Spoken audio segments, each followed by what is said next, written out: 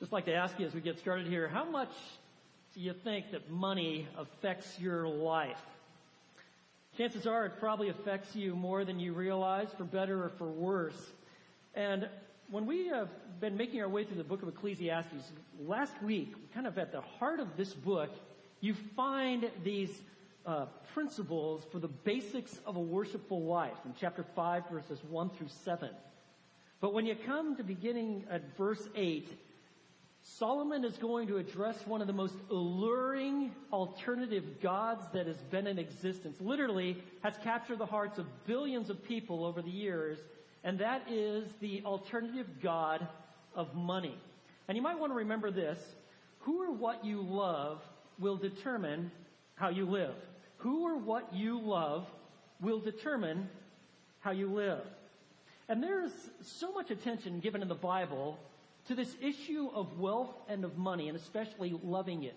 For instance, in the New Testament, 16 of Jesus' 38 parables deal with the issue of money and possessions. When you look at, for instance, how much attention is given to hell and heaven with Jesus' words, did you know that he spoke more about money than either of those concepts combined? Did you know there's 5 times many more verses on money and possessions than are on prayer and faith? There are about 500 verses that deal with like prayer and faith in the New Testament. There are over 2,000 verses that deal with finances and material goods. And you might wonder, why all the discussion? Why so much rhetoric and points being made about money and possessions? Perhaps Jesus said it best when he said this: "For where your treasure is, there your heart will be also." Where your treasure is, you can know that's where your heart is as well. And you can find this, that how you deal with money and your possessions is perhaps the single greatest indicator of your true spiritual state. And so let's take a look at what Solomon has to say about this alternative God. How in the world do we live in a world that is just seemingly controlled by money? And beginning in verse 8, he's going to give us these 3 realities that you and I really have to come to terms with. And the very first one, found in verses 8 and 9, is that he presents to us the corruption that comes from the love of money. Let's take a look at it. Verse 8, he says, "If you see oppression of the poor and denial of justice and righteousness in the province, do not be shocked at the sight. For one official watches over another official, and there are higher officials over them. After all, a king who cultivates the field is an advantage to the land." And what he's talking about here is how wealth seemingly corrupts those who should be giving justice and treating well those who are righteous, behaving correctly in a province. In actuality, what you find is often there is the exploitation of these people. It's almost as if in verses 1 through 7, Solomon was at the temple and he's watching the worshipers. And then in verse 8, he goes and takes step foot into City Hall. And instead of righteousness and a care for the poor and making sure that things are done well, actually you've got folks, instead of getting a fair hearing, are all tied up in red tape and bureaucracy. All the while, these same individuals, their pockets are getting lined with people's money. And verse 9 is kind of an interesting verse, hard to necessarily figure out exactly what he's after. I'll tell you what I think. When he talks about a king who cultivates the field as an advantage to the land, I think what he's saying there, it's better to have an organized government, even with its corruption, and have a king than to have anarchy, where literally mob rules. And, you know, he's not saying, hey, it's fine that there's all these dishonest people taking advantage of folks. What Solomon is doing is he knows very well the human heart. We are a fallen people, we live in a fallen world, and we behave like sinful individuals. And he's showing that right there in verse 9. And I want you to know that the love of money drives this kind of behavior. I want you to know that around the world, whether it be a county or a city official or somebody in a community or at a national level, there is corruption. For instance, don't be thinking about other countries. I want you to think specifically about your country. And if you're a citizen of the United States, think about just how often it comes up that there is somebody, some city official, and they're siphoning funds off for themselves or others.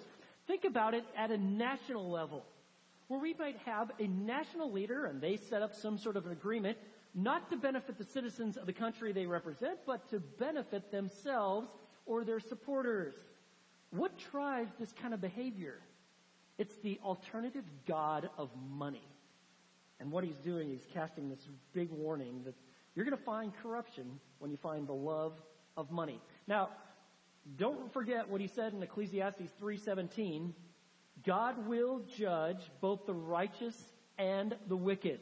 God is going to, at one point, make every wrong right. Every act of injustice, God is one day going to address.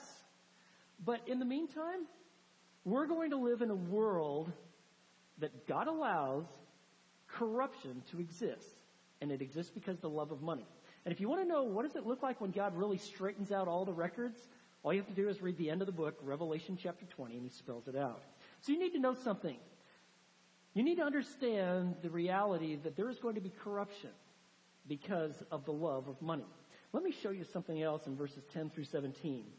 The consequences that can come from the love of money are being spelled out. And what Solomon is going to do, he is going to demolish the myths that we believe about wealth.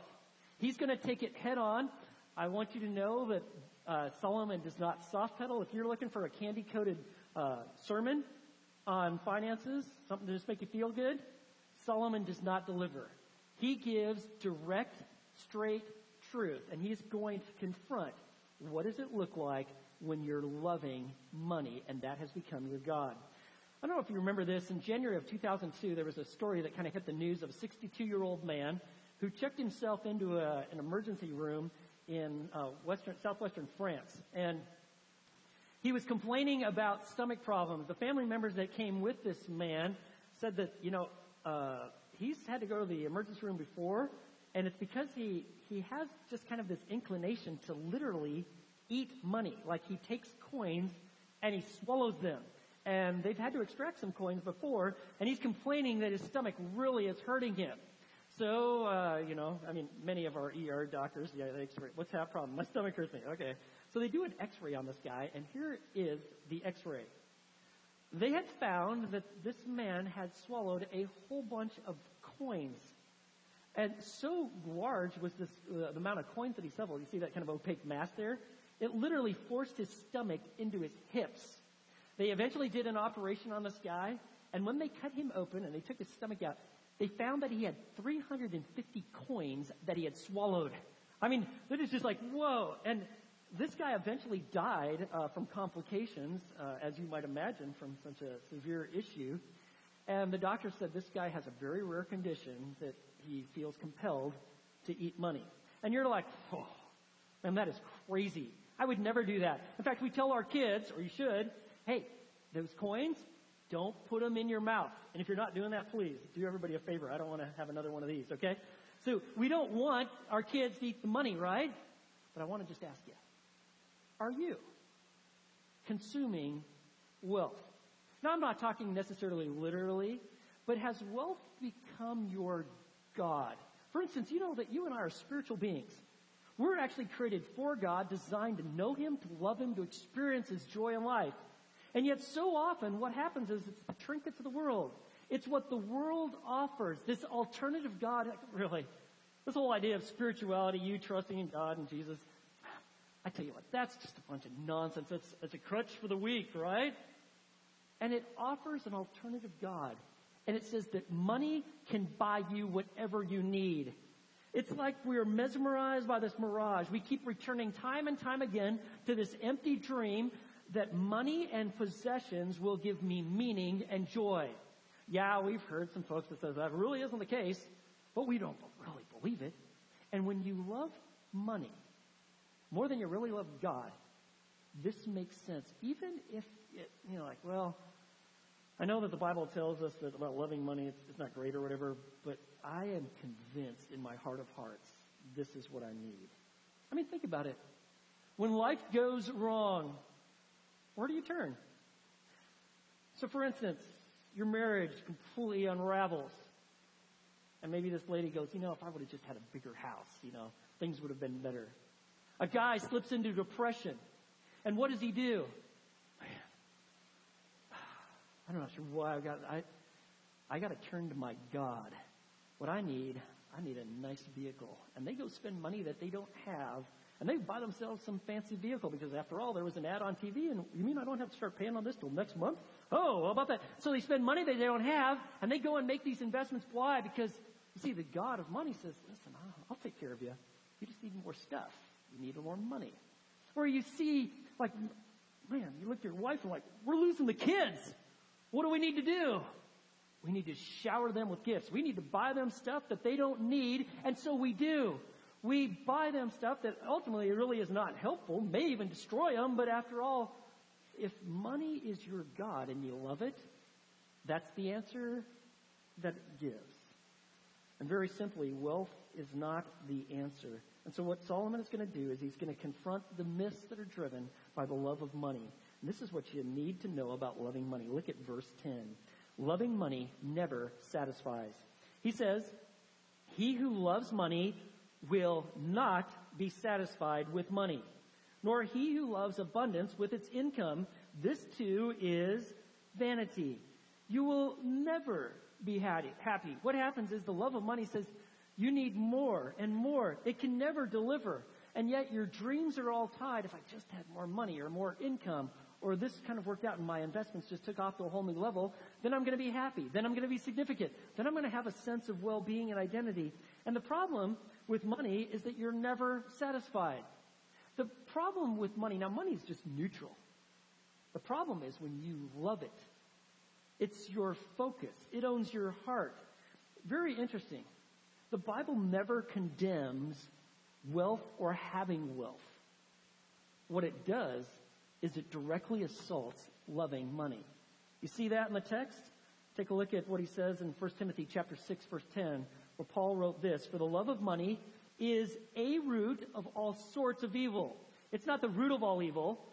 The love of money is the root of all sorts of evil, and some by longing for it have wandered away from the faith and pierced themselves with many griefs. Literally, money calls you, have me, focus on me, desire me, think about me, orient your life around me. And you literally can walk away from the faith. That's what the warning is here. You see, greed and materialism have no built-in safeguards. There are no satisfying limits. Like, well, if I have this much, then I can be satisfied. I can provide for the needs of me and my family. We can kind of move forward in health with reason. Oh, no. It's kind of like this perpetual cycle, okay? You need more. And the Bible never attacks having wealth. What it attacks is being driven by greed. It is to love money. And so it's kind of like this illusion that so many people live by. It's this. How much will it really take to satisfy me?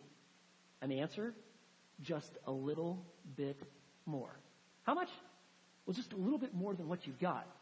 And then let's say you get that promotion and you actually get some more income. And then I just need a little bit more. I need to hit the next level. It's kind of like a gambler. So is the materialist. You're just never satisfied. You know, gambling, it's like an addiction. And you just keep pouring money that you don't have into things that are just going to ultimately destroy you.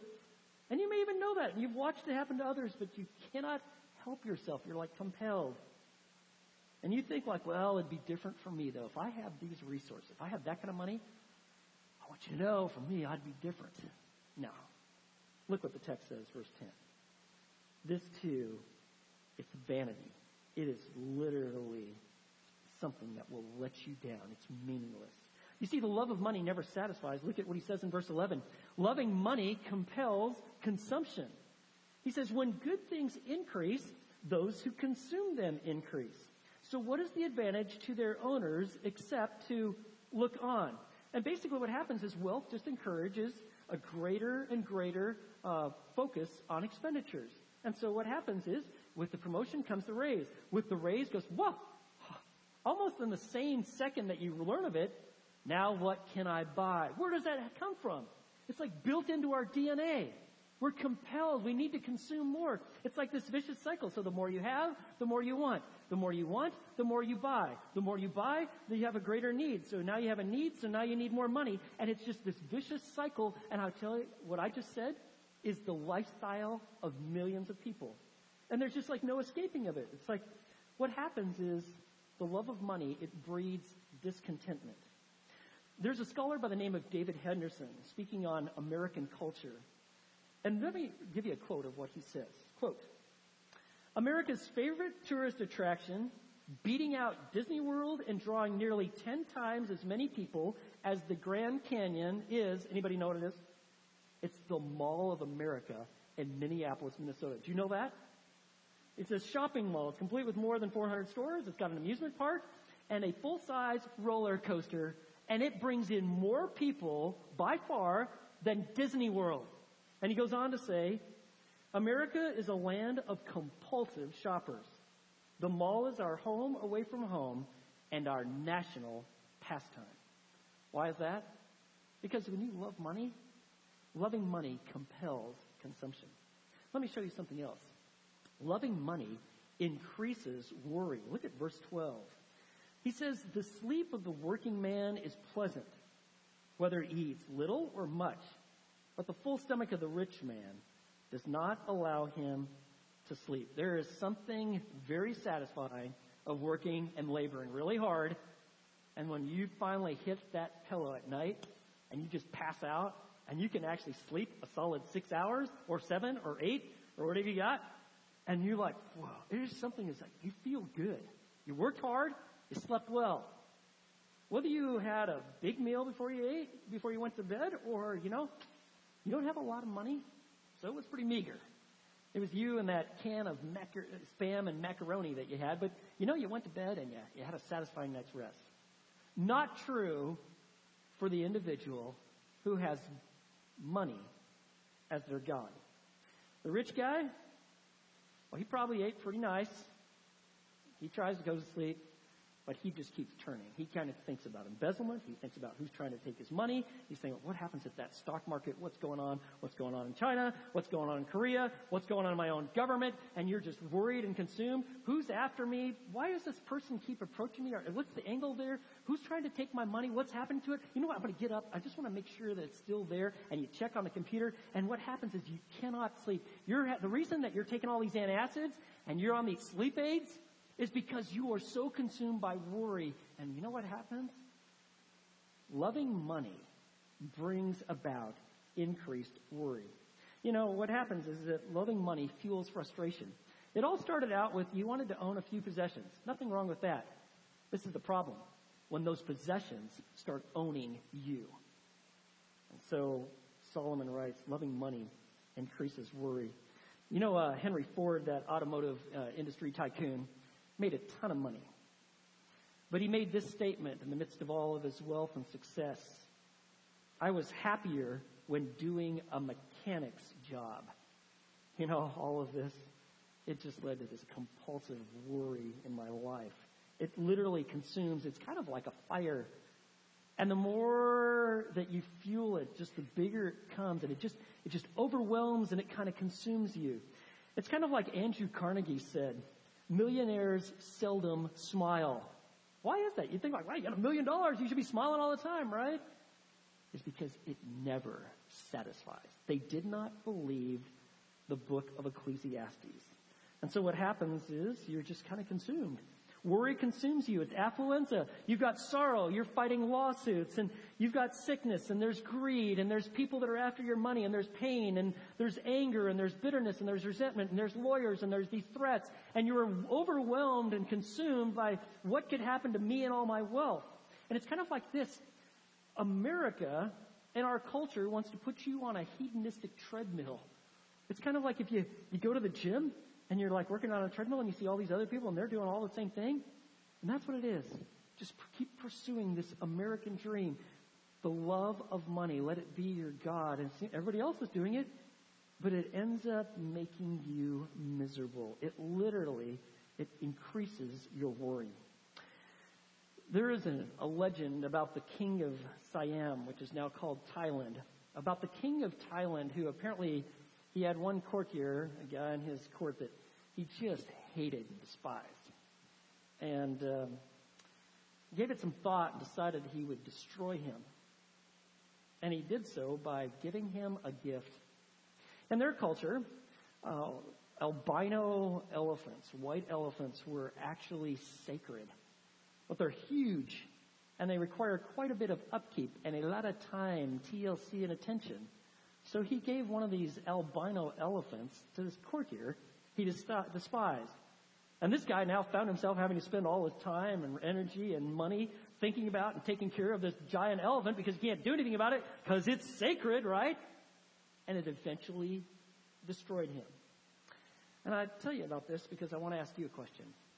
Do you have any white elephants in your life?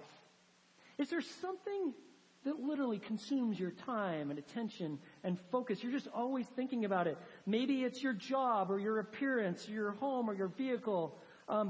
Maybe it's just your money itself and just your investments, and you just keep focusing and fixating upon this. I tell you, money isn't the problem. The problem is your heart. It's the white elephant gift. Is at the center of your heart and affections, is it really God, or is it really something else? And so I just, by the way, as we're kind of moving into this Christmas season, I want you to be well prepared. So if you get invited to a party and they say that it is a white elephant gift exchange, that's where its origins are. And so if you get invited to a white elephant gift exchange, you need to bring like a sick dog, okay? Or a puzzle with a few missing pieces, or give them the deed of some condemned property that's in the city and just give that to them, and it'll consume them because that's what a white elephant gift is. And I'll tell you, there is someone that just specializes in white elephant gifts, and that is the enemy of our souls. He wants you to get fixated and focused on anything or anyone but God himself. And money, loving money, it can bring all sorts of worry. Let me show you something else about loving money. Look at verse 13. Loving money promotes hoarding. There is a grievous evil which I have seen under the sun. Riches being hoarded by their owner to his hurt. So under the sun, life lived like God doesn't exist. Notice he says there is something that is a grievous evil, and it's hoarding. And what does it do to the owner? I do not want you to miss verse 13 at the end. What does it promote? It brings hurt. It's the Hebrew word ra'ah. It's the word that's used for evil, misery, distress, injury. When you love money, it creates this clutching, grabbing kind of mentality.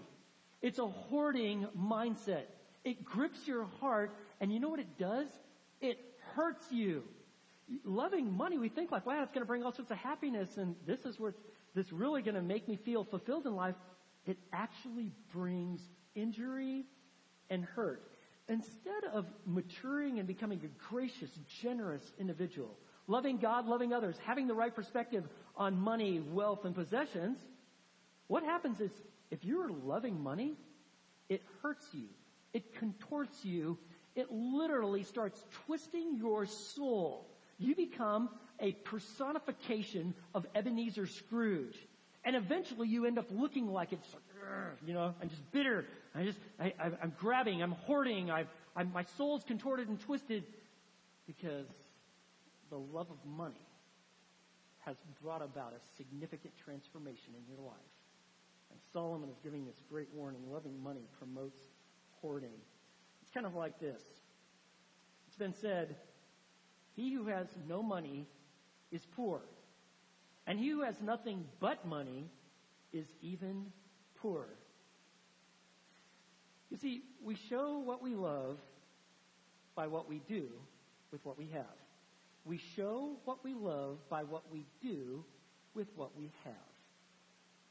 And for the guy or the gal who's made money their God, it leads to this contortion of soul and hoarding.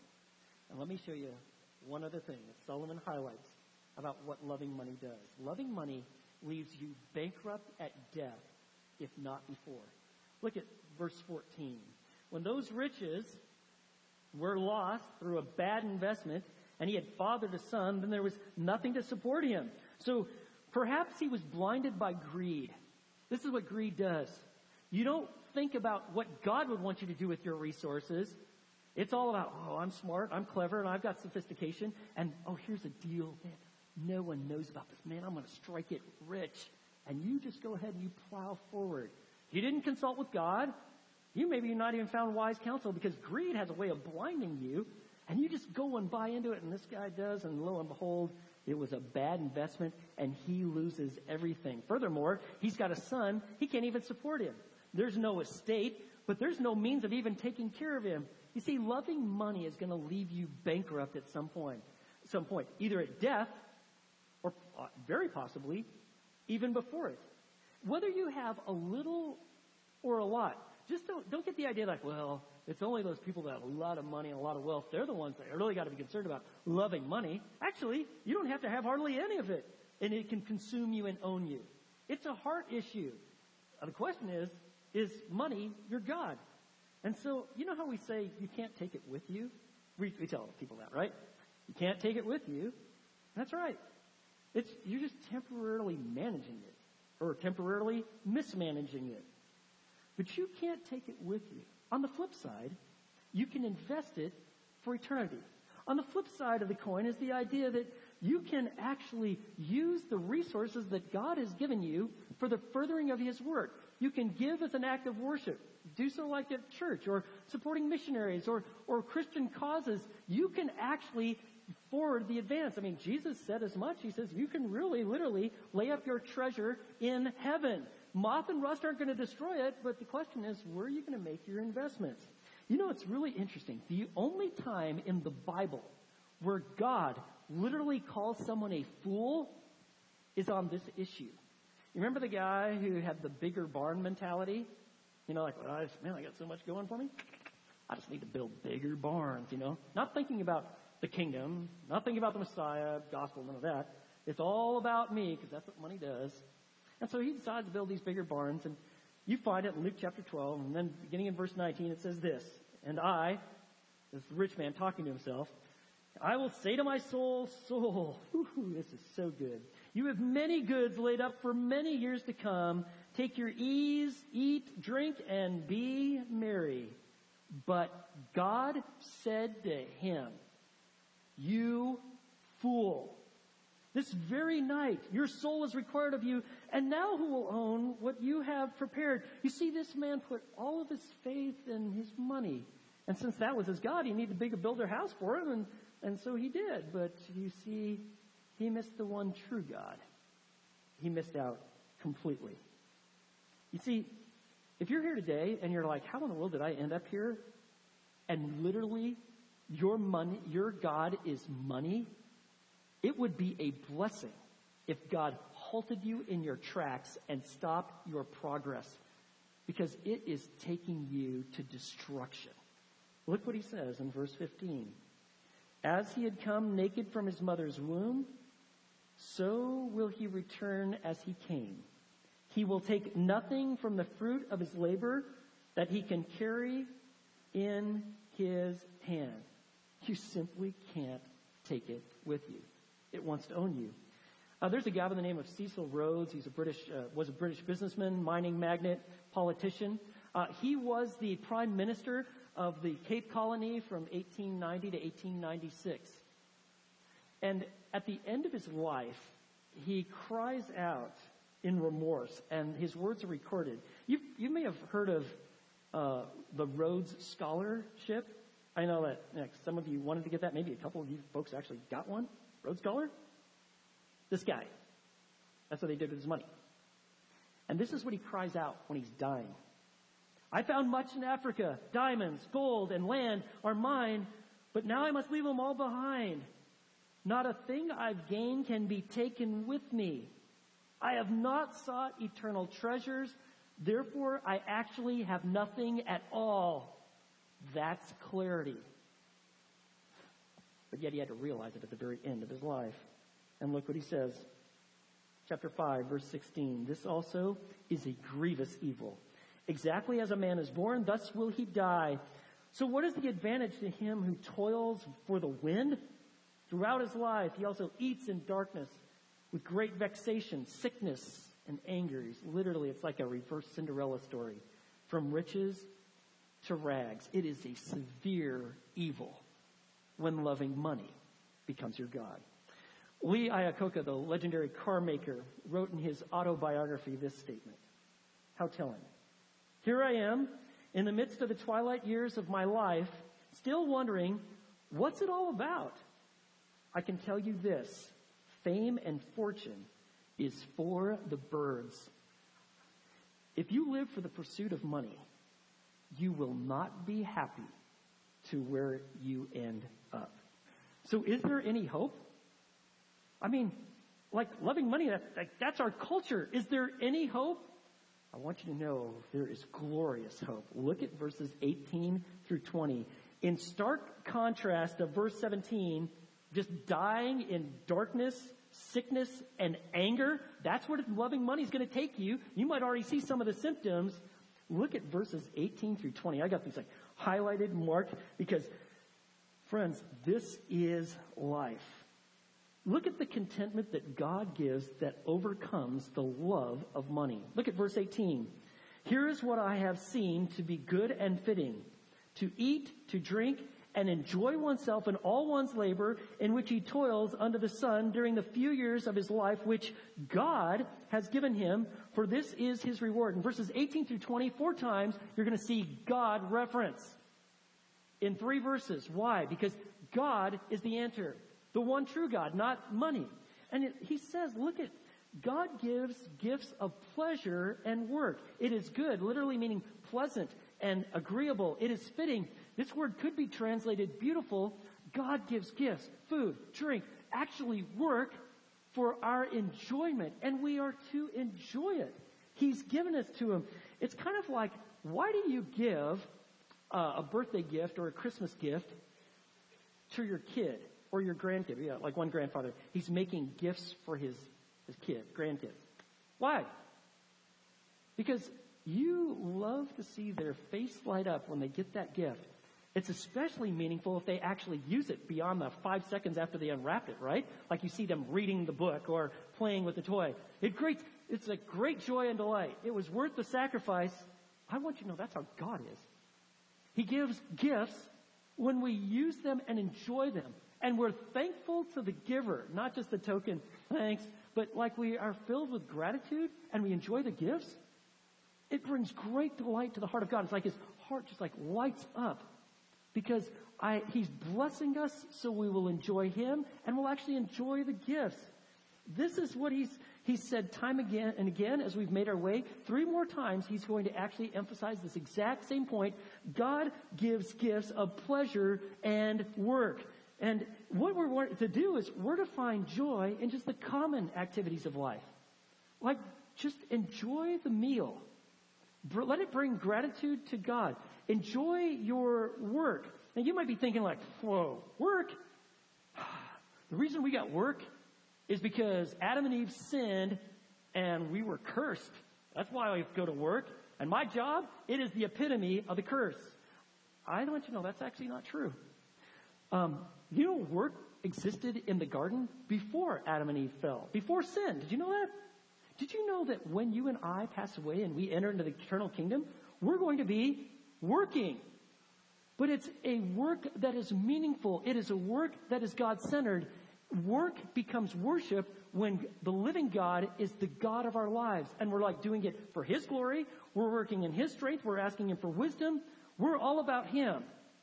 And so he says, I want you to enjoy these things. And notice what he says in verses 19 and 20.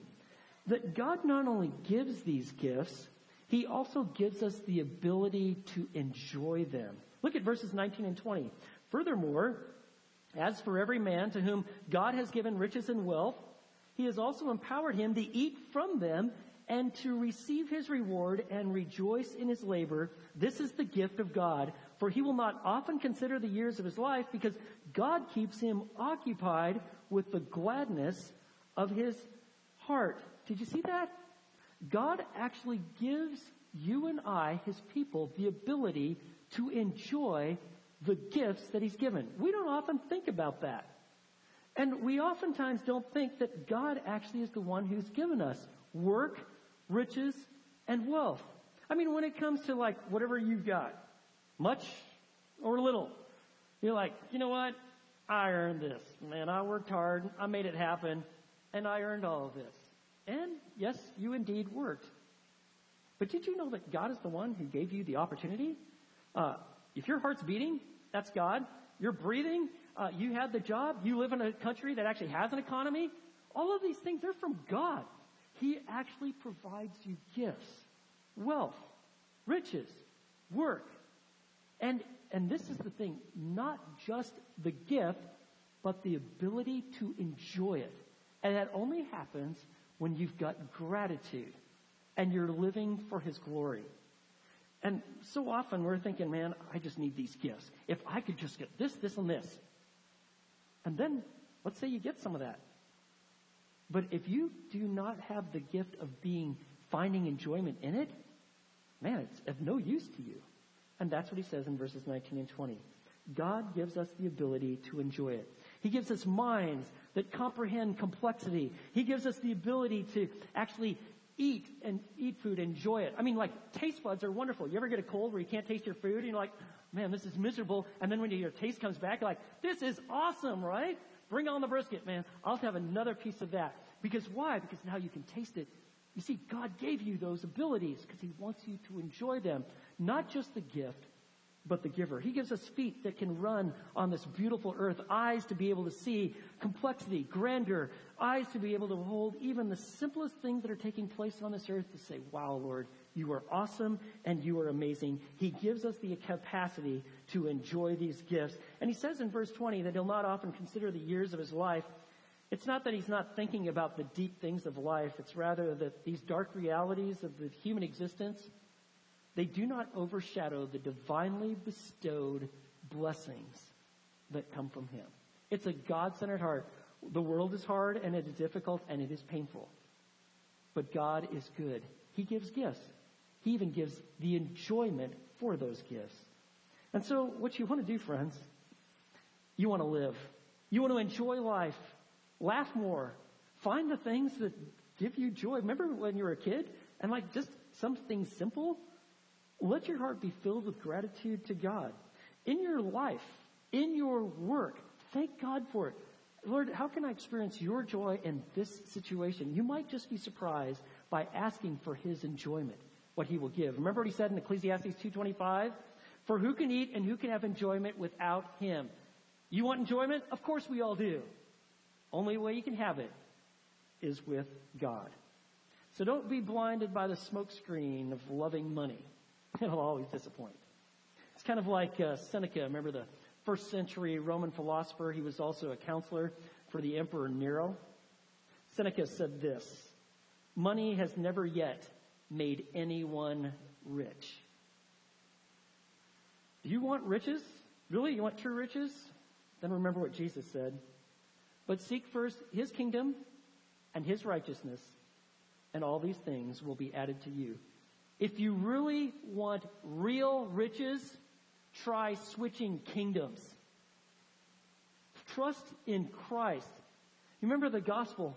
Man, this love of money, it's all part of our sinfulness and all the distortions that come with it. That's why God has sent us a Savior. He addresses our sin. He takes God's just wrath upon himself. He provides forgiveness and life so you and I can find contentment in God, and that's what he wants to offer his people. So invest more in the vertical dimension of your life. Learn how to give graciously and generously. That will take on a whole new dimension with your jobs. All of a sudden you realize what I'm doing is of even great significance, furthering a glorious kingdom. It's kind of like what the Wall Street Journal said. Money is an article which may be used as a universal passport to everywhere except heaven, and as a universal provider of everything except happiness. Friends, you and I, we're merely managers for a time of the resources that he has given. So use them for his glory. Use them wisely, find even joy in the things that God has given you. Give generously. Live with a vertical perspective in life, because you cannot have God and money both being your master. You got to pick one. And who or what you love will determine how you live. Let's pray. Lord, what an amazing passage of Scripture. You address head on the alternative god of money and all of its disappointments and destruction. It's vanity. And if there is someone who has come here today who has never truly trusted in Jesus Christ, has never entered into his kingdom, but has been so ensnared by this compulsive drive for more and for financial riches, now that you have their attention, would they just pray with me and say, Lord, I turn from myself and my sin. I see with clarity I've never had before. And this morning, I am trusting in Christ and Christ alone for salvation, for forgiveness, for joy, for contentment. Lead me. And Lord, for all of us, fuel in us a greater love for you. Increase our faith. Thank you for the many blessings that you've given us, and thank you that you even give us the ability to enjoy these things. And maybe that's a step that we need to take. God, you supply. We give you the glory. We praise you and thank you. In Jesus' name, amen.